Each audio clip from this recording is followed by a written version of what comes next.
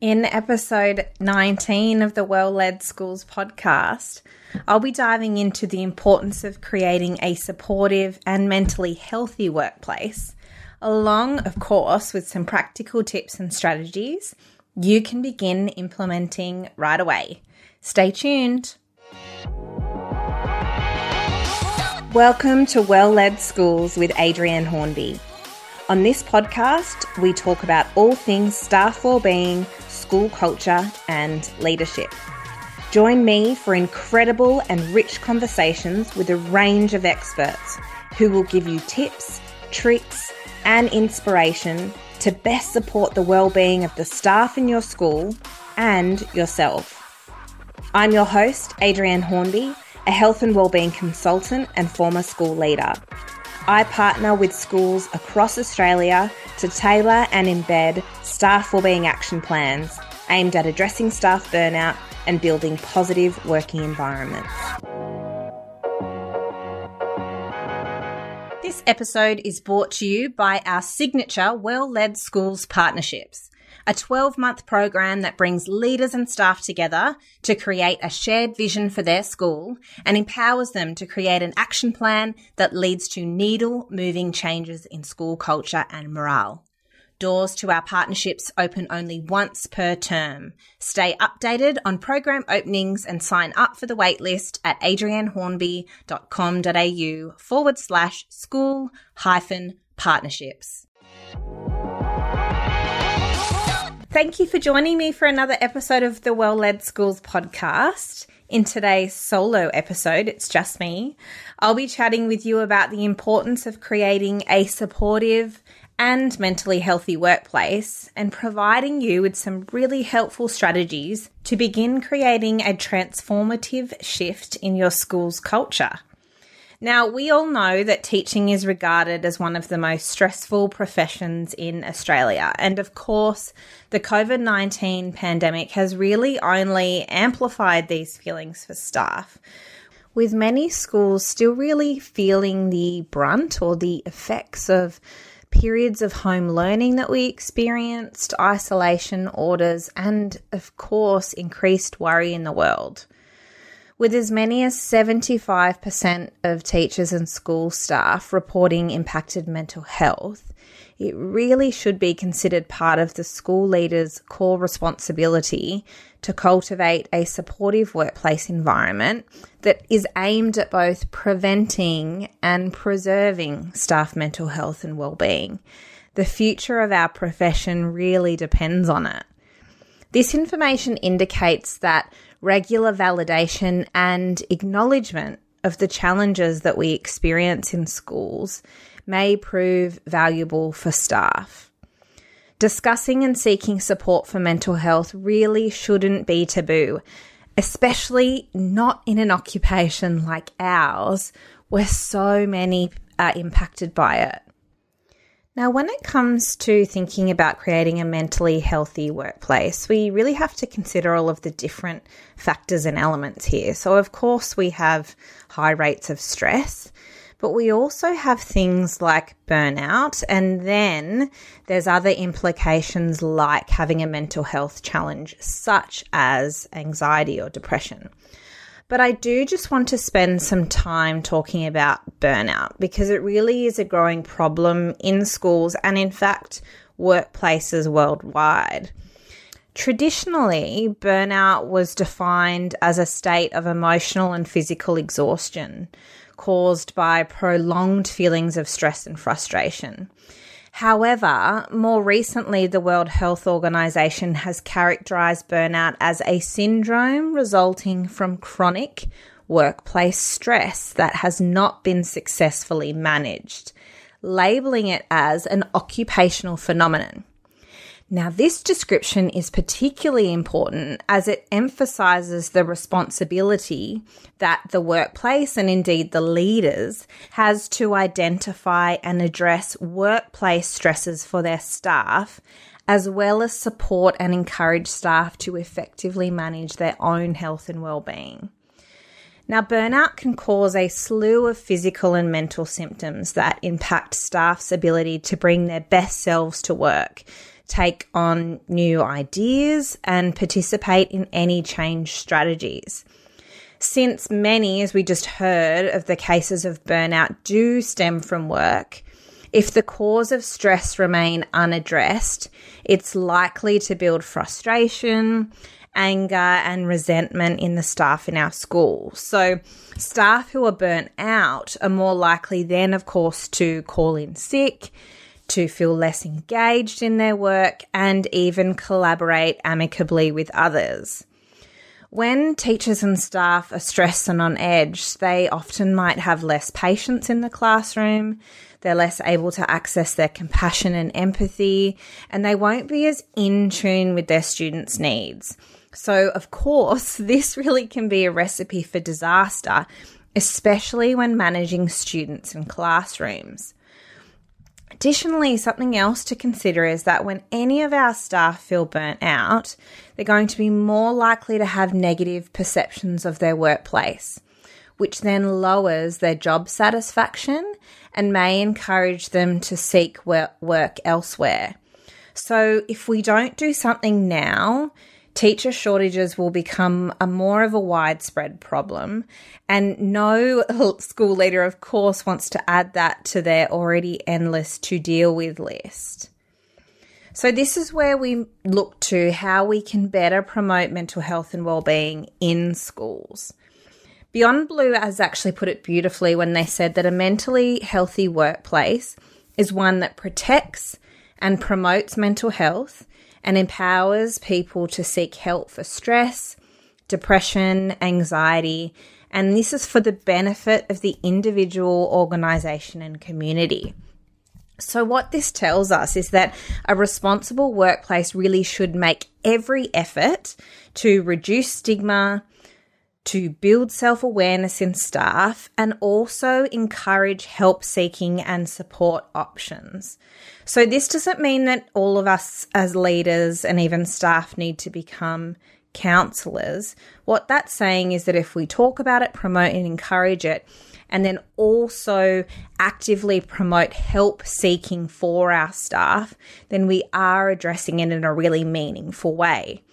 So when we review our processes, we adapt our leadership, and we work with our staff to prevent burnout and mental health challenges that are, of course, work-related. We see a decrease in disruptive behaviour among students, for instance, and a greater general stability in the classroom, as well as increased student motivation and academic commitment. Additionally, teachers with lower stress levels and burnout symptoms and classes equipped with high coping skills have also been associated with enriched student outcomes. So we're beginning to see the link here with being able to manage ourselves means that we can support our staff to manage themselves. And then, of course, this provides almost like a lock and key for students to be able to engage in their learning. What we're going to discuss in this episode are 7 ways that leaders and indeed staff can begin to create conditions and a school culture that emphasises staff health and wellbeing. So these are ways that leaders can help to create a supportive and mentally healthy workplace so that they can minimise the impact of the inevitable stress that comes with teaching in this day and age. So tip number 1 is to improve understanding and awareness of mental health in the workplace. The first step here is really taking away that stigma associated with mental health challenges and to build awareness around the topic itself and normalise discussing mental health in the workplace.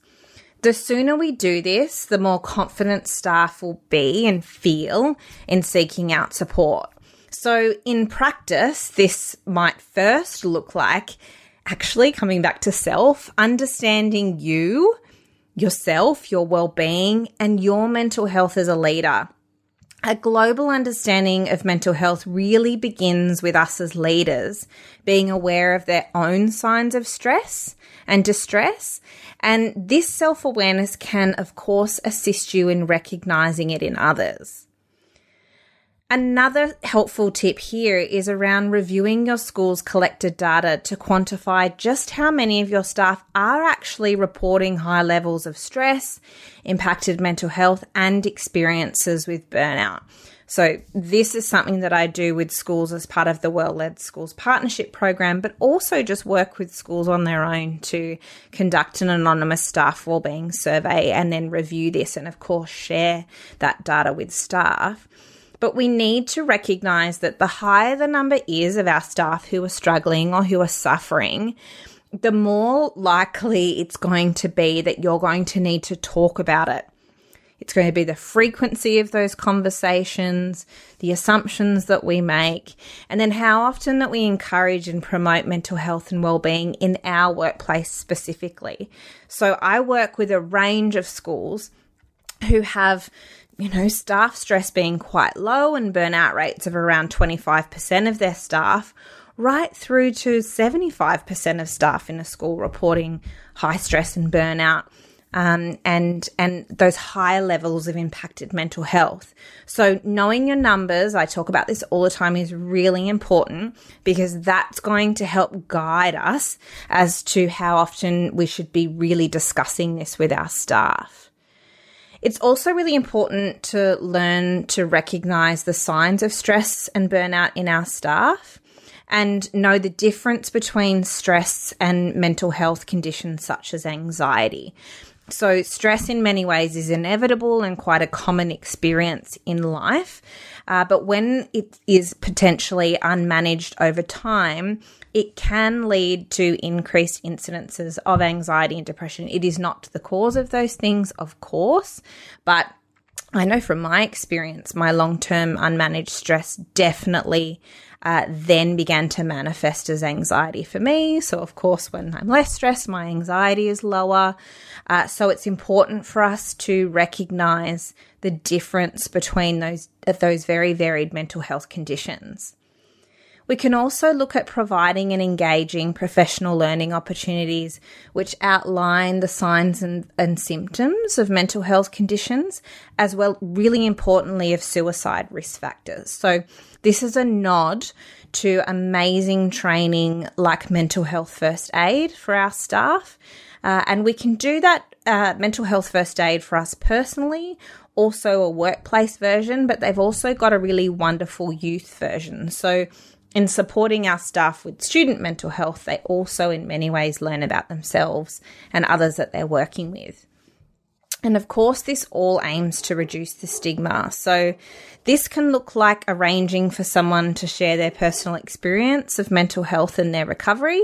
So it could be somebody like a Beyond Blue ambassador, or you may have an employee or leader or a member of staff who's willing to speak openly and share their story.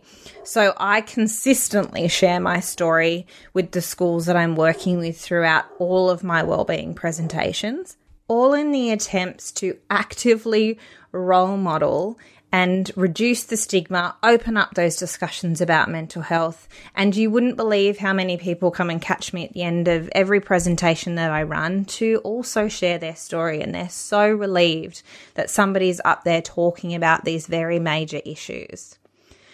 So my next tip for creating a mentally healthy workplace is, of course, to then recognize the stresses. So it's not enough just to recognize that we're all stressed and burnt out and a number of us are experiencing a mental health challenge. We have to consider what the stresses are that trigger these stress behaviors in our staff. So, for example, are staff stresses linked to their personal lives or are they work-related? And we need to speak to staff to find out. In fact, when I'm analysing a staff wellbeing survey, I will go through and actively add up how many staff actually attribute their stress to external factors alongside those, who are outlining workplace stresses, because it's really important for us to know and acknowledge and recognise that there are things happening external to work. And in fact, the more areas of our life and our well-being that we are less satisfied with, the higher the reported rates of burnout. And that was actually outlined in the incredible book, Wellbeing at Work, which is looking at all of the Gallup data from across the world. So to attend to this, you might want to ask staff what factors might be impacting their wellbeing and mental health by utilising discussions or an anonymous staff wellbeing survey. And really here, completing a school scan, which is part of, again, my partnership programs and conducting the staff survey, and then having discussions can allow you to uncover what some of those common stresses are for our staff. It's also important to recognise when staff members might be at risk. So when determining if another member of staff may need extra support, you might like to consider things like the pervasiveness, frequency, persistence, and severity of their signs of distress. So considering this can help inform your actions, which might include speaking with them and assisting them to seek out or manage their work-related or even personal stresses. So this, again, is part of mental health first aid. Such a nod to a really incredible personal and professional development course that you can do there. But really reflecting on your staff is this quite a frequent occurrence that their behaviour might be demonstrating that they're struggling or suffering? Does this appear to just be a one-off or a time in their life? It's important for us to really reflect on that, and we could potentially even do that with another leader. And then you might ask yourself the question, okay, well, when is it actually essential to talk to our staff? Well, straight off the bat, when you're concerned about their mental health and well-being, even when their work performance or their relationships are being compromised. Maybe you might be concerned that the person is a danger to themselves or others, or particularly if you hear that they're feeling suicidal or planning to end their life. Quite a confronting topic, I know, but it is important for us to be equipped with the skills to be able to have these conversations.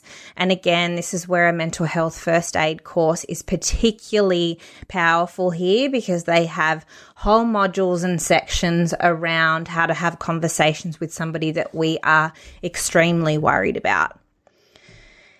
Tip number 3 for creating a mentally healthy workplace is to talk about the stress. Promote and normalise mental health. So since impacted mental health is a common issue in education, leaders really must make an effort to openly discuss mental health challenges and promote support options to their staff. So we can do this by talking openly to staff about stress, burnout and anxiety, and reassuring our staff that their privacy will be respected. So this is with our teams, but also with individual staff during our check-ins, any annual discussions, PDPs. Let's make it part of all of our processes alongside the instructional focus. Remember to respect any staff's decision not to speak about their mental health, but leave the door open for further discussion would they choose or like to approach you. Pay attention as well to staff who are behaving or talking in ways that's unusual for them.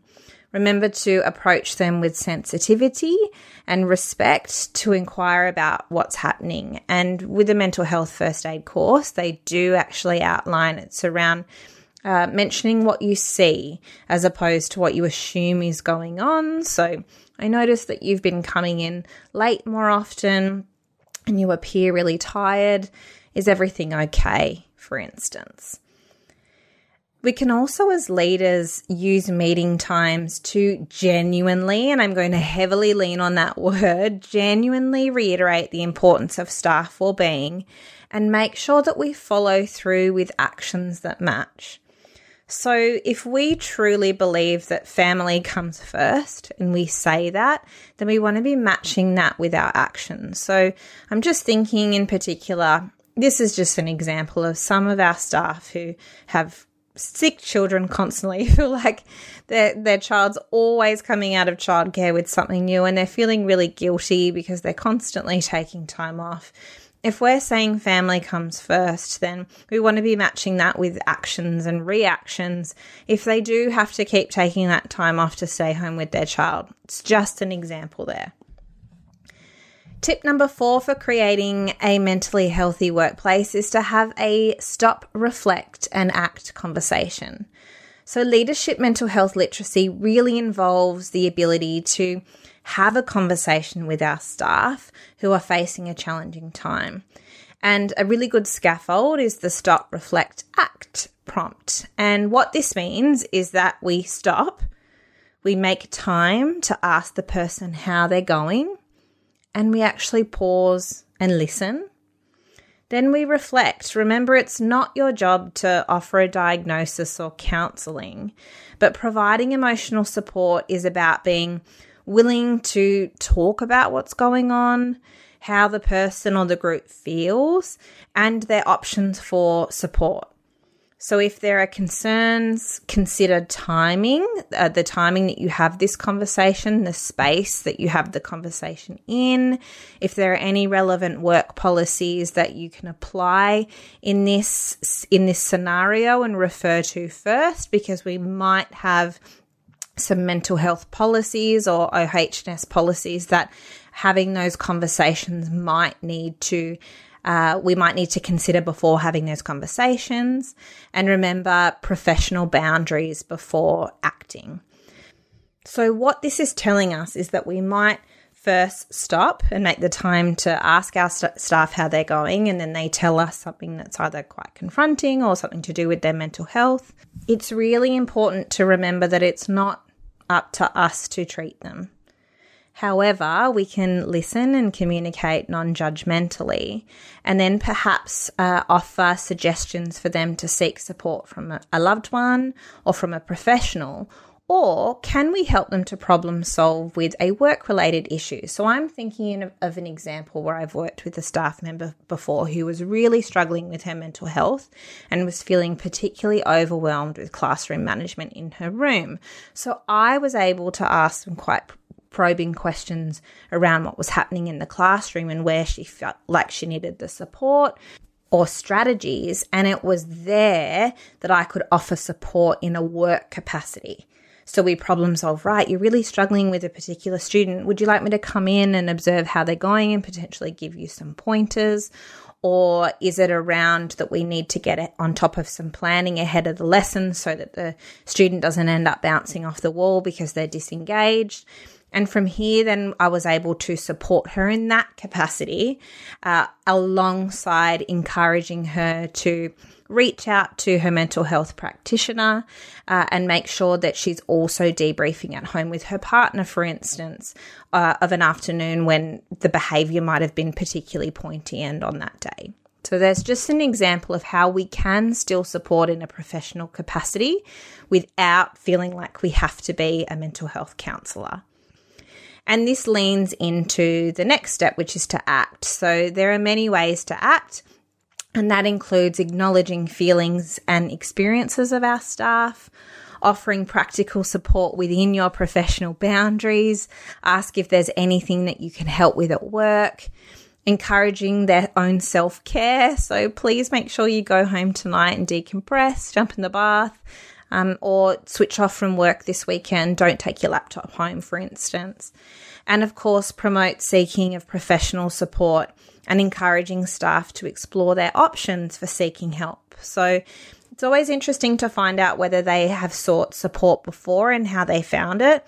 You'll often find that a number of staff will say, I did, but I accessed the EAP, but I didn't really find it helpful. Or I used my tried to use my 6 designated counselling sessions as part of our workplace wellbeing program, but I didn't get much out of it. It's important for us to really reiterate that working with a mental health professional or therapist doesn't always land on the first go. I myself went through 4 psychologists until I found the one that I ended up working with for 12 years. Who consistently supported me. 3 of them before that I thought were hopeless, and I'm so glad I didn't give up after the first one. And it's not because they were hopeless, it was because I didn't gel with them. I didn't resonate with their energy. I needed somebody quite bossy. You can't be too soft with me. So it was really important for me to have somebody strong who would really push to get more out of me from a psychological standpoint. So that's just an example there.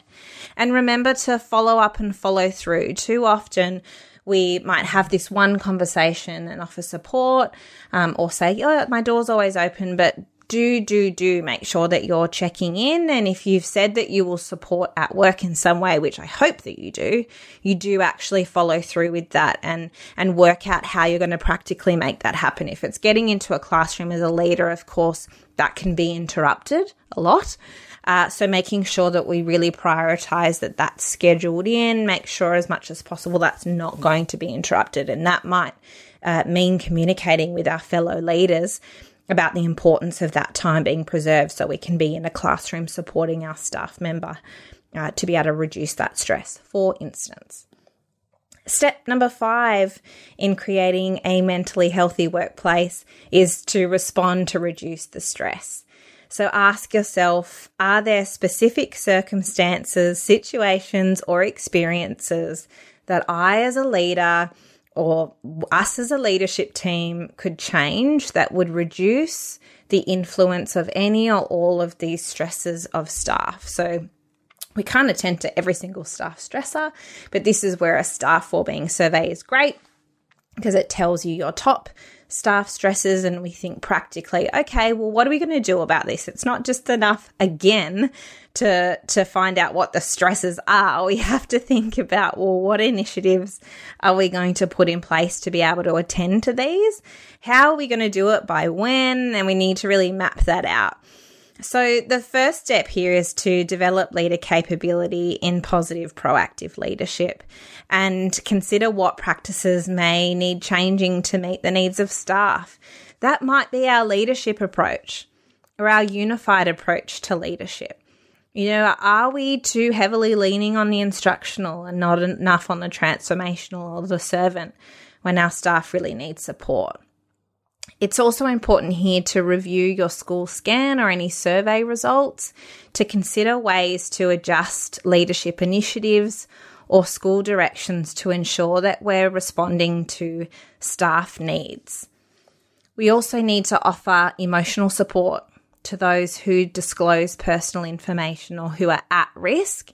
And it's important for us to recognise and not be shy to outline and highlight that we don't know how to do that if we don't, or if we struggle to have those conversations, because this is where something, God, I hope they sponsor me, mental health first aid training is really great if those conversations seem really daunting or foreign to us.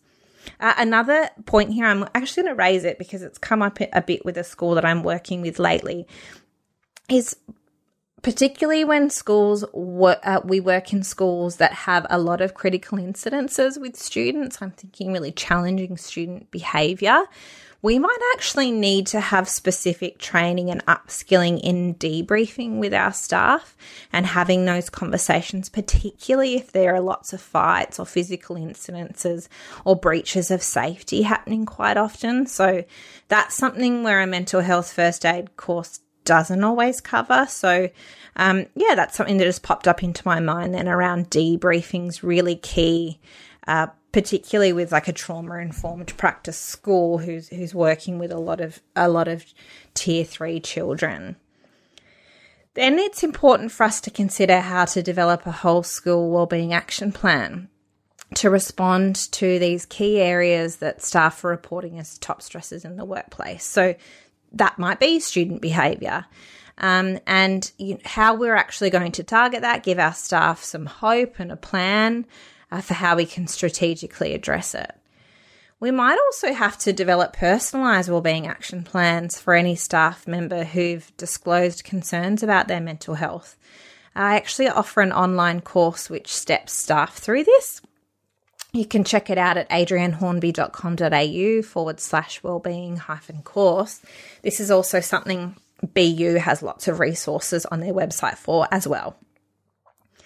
You might also consider developing and implementing a return to work or stay at work plans tailored to specific staff need or any staff requiring support to stay at work. So I'm thinking those staff who've taken time off due to their mental health or even a physical health condition, who are particularly struggling. Sitting down with them and really mapping out how we can support them in the workplace to ensure that they feel comfortable and happy and safe to be at work.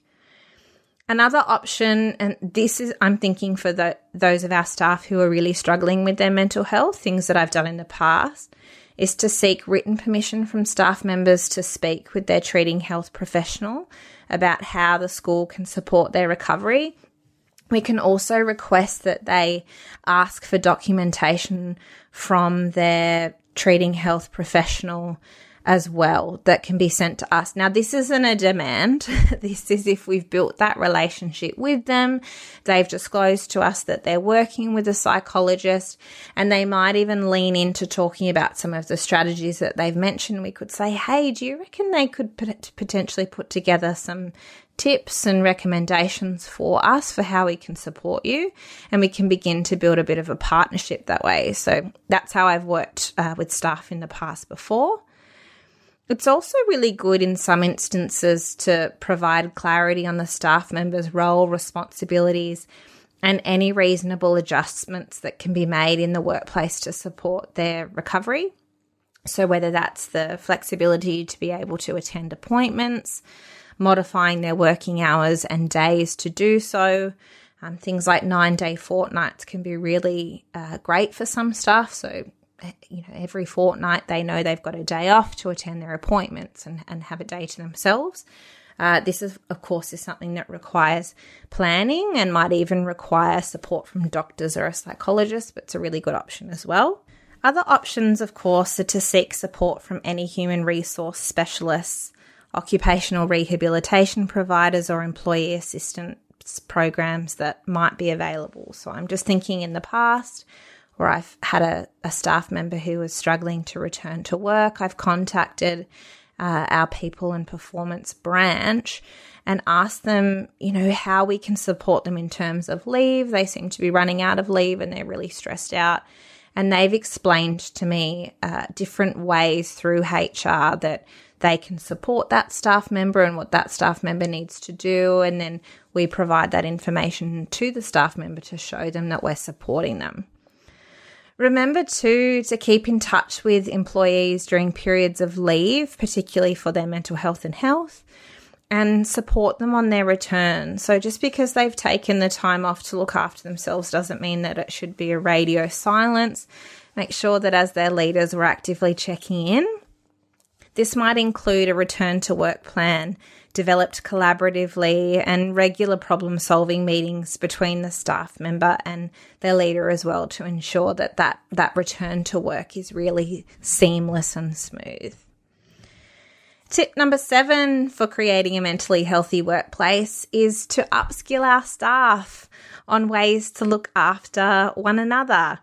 So training staff in mental health awareness can really help them to recognise the signs that their colleagues might be struggling. So often staff actually turn to one another when they're feeling frustrated or stressed out by a situation at work. So upskilling them on ways to support each other can help to build a culture that promotes and encourages wellbeing. So I know from looking at my staff wellbeing surveys, that probably generally it's around 3/4 of staff will say that they turn to a colleague when they feel stressed or worried or unhappy at work. So this is really important because we want to be equipped with the right skills. So we can do this through using multiple channels to regularly provide staff with information about mental health and wellbeing services and support networks, including those provided by external organisations such as Beyond Blue. We can build our staff's skills and confidence to approach somebody that they might be concerned about and how to have those conversations. We can actively promote free resources to help our staff to have a conversation if they're worried about a colleague. You could make these available on your intranet or display posters or other materials around the workplace. Another good idea actually is to establish a peer support or mentoring program for staff, or even a buddy system. That's often recommended by staff when I'm in schools. They're really looking for buddies across the school. Of course, to offer team building activities and that support group dynamics and productivity. So not always morning teas and after work drinks, but opportunities for staff to engage with one another and work together in really fun ways. And that could be in lieu of a staff meeting. So during work times, once a term, just to show our staff that we really value their connections and a bit of morale boosting fun. And this whole approach too should be also on upskilling staff on ways to look after themselves. So it's attending to when they're experiencing a challenge, but also, of course, with positive psychology. It's about putting in place those positive interventions, things like the PERMA model, designed at bolstering our well-being and helping us to go from just feeling okay to feeling much better all the time. So a focus on building positive emotions, on engaging, on connecting with others in relationships, finding meaning in our life, recognizing our accomplishments, and of course, looking after our own health. This is all really important for us so that we're able to thrive and flourish in life and at work. And finally, step number 7 in creating a mentally healthy workplace is to increase an awareness of your school's commitment to creating a mentally healthy workplace. So we must clearly communicate our commitment and plans to create a mentally healthy workplace. And this is where we ensure that all staff are aware of the options that are available to them. Additionally, promoting this commitment externally can also help to attract potential new staff. So some possible ways to do this include sharing your staff wellbeing action plan with staff and seeking their input and consultation. So as part of the Well-Led Partnerships program, we spend a whole year building a tailored wellbeing action plan for a school that involves staff, leaders, teachers at all levels. And it's important to continue to promote your progress, both internally and, as I said, externally, and seek that ongoing consultation. Is this still relevant? Do we need to add in other strategies? Are the strategies that we had not working, and why? And we continue to focus on those specific benefits for our staff, also for the school, but for the community at large. And also to remember to promote information to all staff on their specific roles and responsibility relating to mental health. So this might cover areas such as work health and safety, discrimination, privacy, and of course taking care of their own mental health. If you have a wellbeing action team or wellbeing committee, making sure that those roles are really clearly articulated so staff know who they can go and speak to if they have an issue, not just with their own wellbeing, but with general staff wellbeing. And of course, all of this really helps to create and promote a discrimination-free workplace where we have a zero discrimination policy for anybody suffering from a mental health condition. So there we go. Those are 7 ways to help create a mentally healthy workplace where staff really do feel supported, no matter how stressful the current circumstances might be.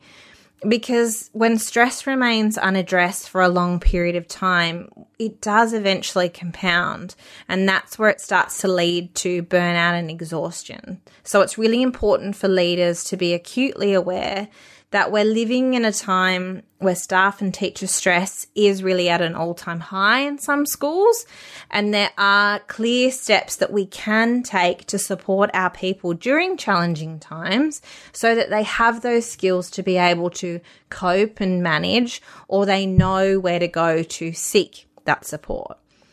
The key to supporting staff mental health really does lie in creating a workplace that feels psychologically safe for staff to come to, even when they're stressed. And that doesn't mean that they're brushing it under the rug to come in.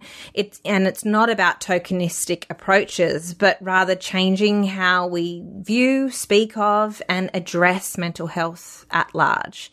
So by taking the 7 measures that I've outlined today that even had little sub-measures within them, leaders really can begin to create a culture where staff health and wellbeing are embedded into their school's core values. It's not a separate, it's not an add-on, it is absolutely not lip service. It is a wellbeing approach that is woven into the fabric of your school. Thank you so much for joining me for this episode of Well-Led Schools. As always, you can access the show notes for this episode, complete with information and links wherever you're listening to this podcast. Don't forget to subscribe and leave a review if you haven't already.